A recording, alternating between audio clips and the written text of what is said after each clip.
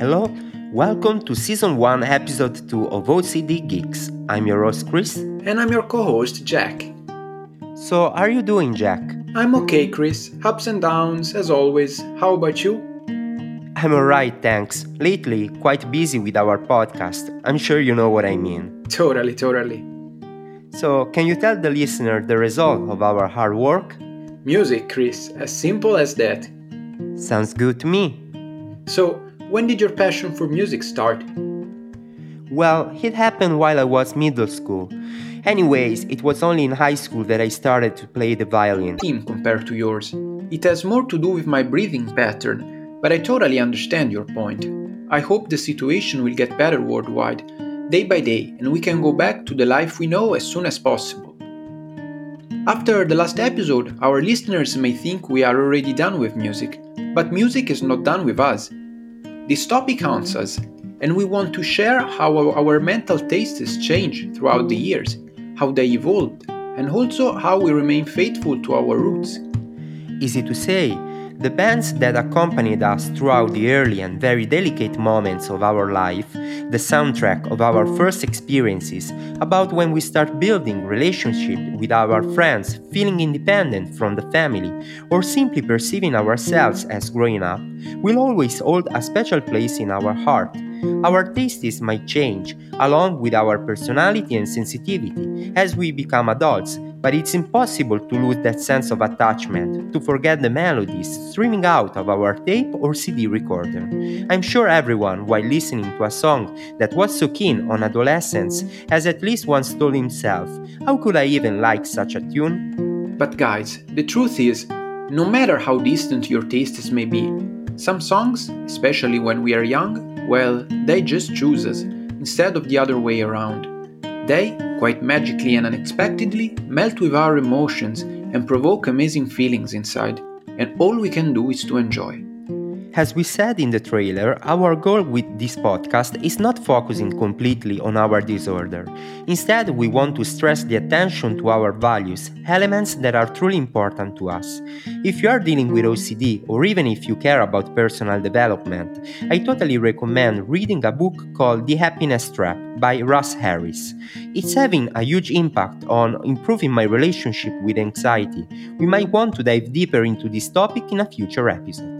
You're right, Chris, and I recommend it too. So, going back to music, could you tell us what are you currently listening to? Anyone in particular you want to thank this time? Jokes apart, I'm curious to know your opinion about contemporary music. I'm afraid no thanks this time. Anyways, I have a big passion for Japan and Japanese language.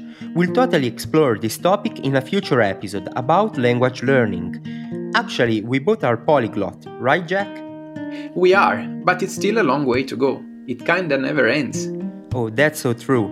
Back to music, I've been listening quite a bit to a band called Dadare recently. They play original pop rock songs in Japanese. I totally recommend our listeners to check them out. Among their latest songs, I suggest you listen to Fake Radio. Their bass player is also known to be a member of a major J-rock band called Gesunoki Wami Otome. By the way, what are the artists that you would like to give us your 2 cents this time, Jack? This time, I'd like to share my opinion about a well-known worldwide band called Sigur Rós. I'm sure you're familiar with their music, Chris. Of course I am. I listened to their live show a few years ago. It was amazing. One of the best concerts of my life. Actually, you were the one to introduce me to Sigur Rós music in the first place. It was 2010, if I remember correctly. Wow, time does fly. Yes, Chris. Well, speaking of songs and groups which helped me develop my inspiration and creativity, I must by all means mention Sigur Rós. In 2005, when I first heard their song Hopi Polla on the radio, I was struggling a lot with my university studies. My motivation reached a halt point. I was too harsh on myself, and this song filled me up with love and self-acceptance. It brought a lot of childish memories overcoming me. As I discovered later on, Sigur Rós post-rock music do exactly this. It helps you to accept your flaws and moments of uncertainty. Their melodies can be like cuddles. They align with nature, and you can imagine yourself wandering around those majestic Icelandic landscapes where this group belongs. The very peculiar thing is that their lead singer, Yonsei, has a unique style. He usually uses his voice as an instrument and plays the electric guitar with a cello bow. A kinda mix between me and Chris if we were the same person. Well, maybe you watch quite a bit of Dragon Ball Z. At least as much as you. Oh, I love that anime so much. Back to Yonsei, he often produced onomatopoeic sounds to enrich his music. His first solo album, Go, is a fusion of all these elements. If you happen to feel anxious or sad, I'd recommend you to sit quietly in your room or in a safe place. Put the headphones on and abandon to the notes of Tornado. That is what I call mindful music, a music that can restore your soul. Yeah, and I still remember covering together songs such as Boy Lilikoi and Go Do. How I miss my 20s. We're still young, Chris, just 20, plus 12. Joke apart, guys, don't focus too much on the passing of time. Take good care of all the precious memories you have. If you are struggling with a mental disorder or anxiety, don't let it take you away from the present moment. Now is the only time you can truly live.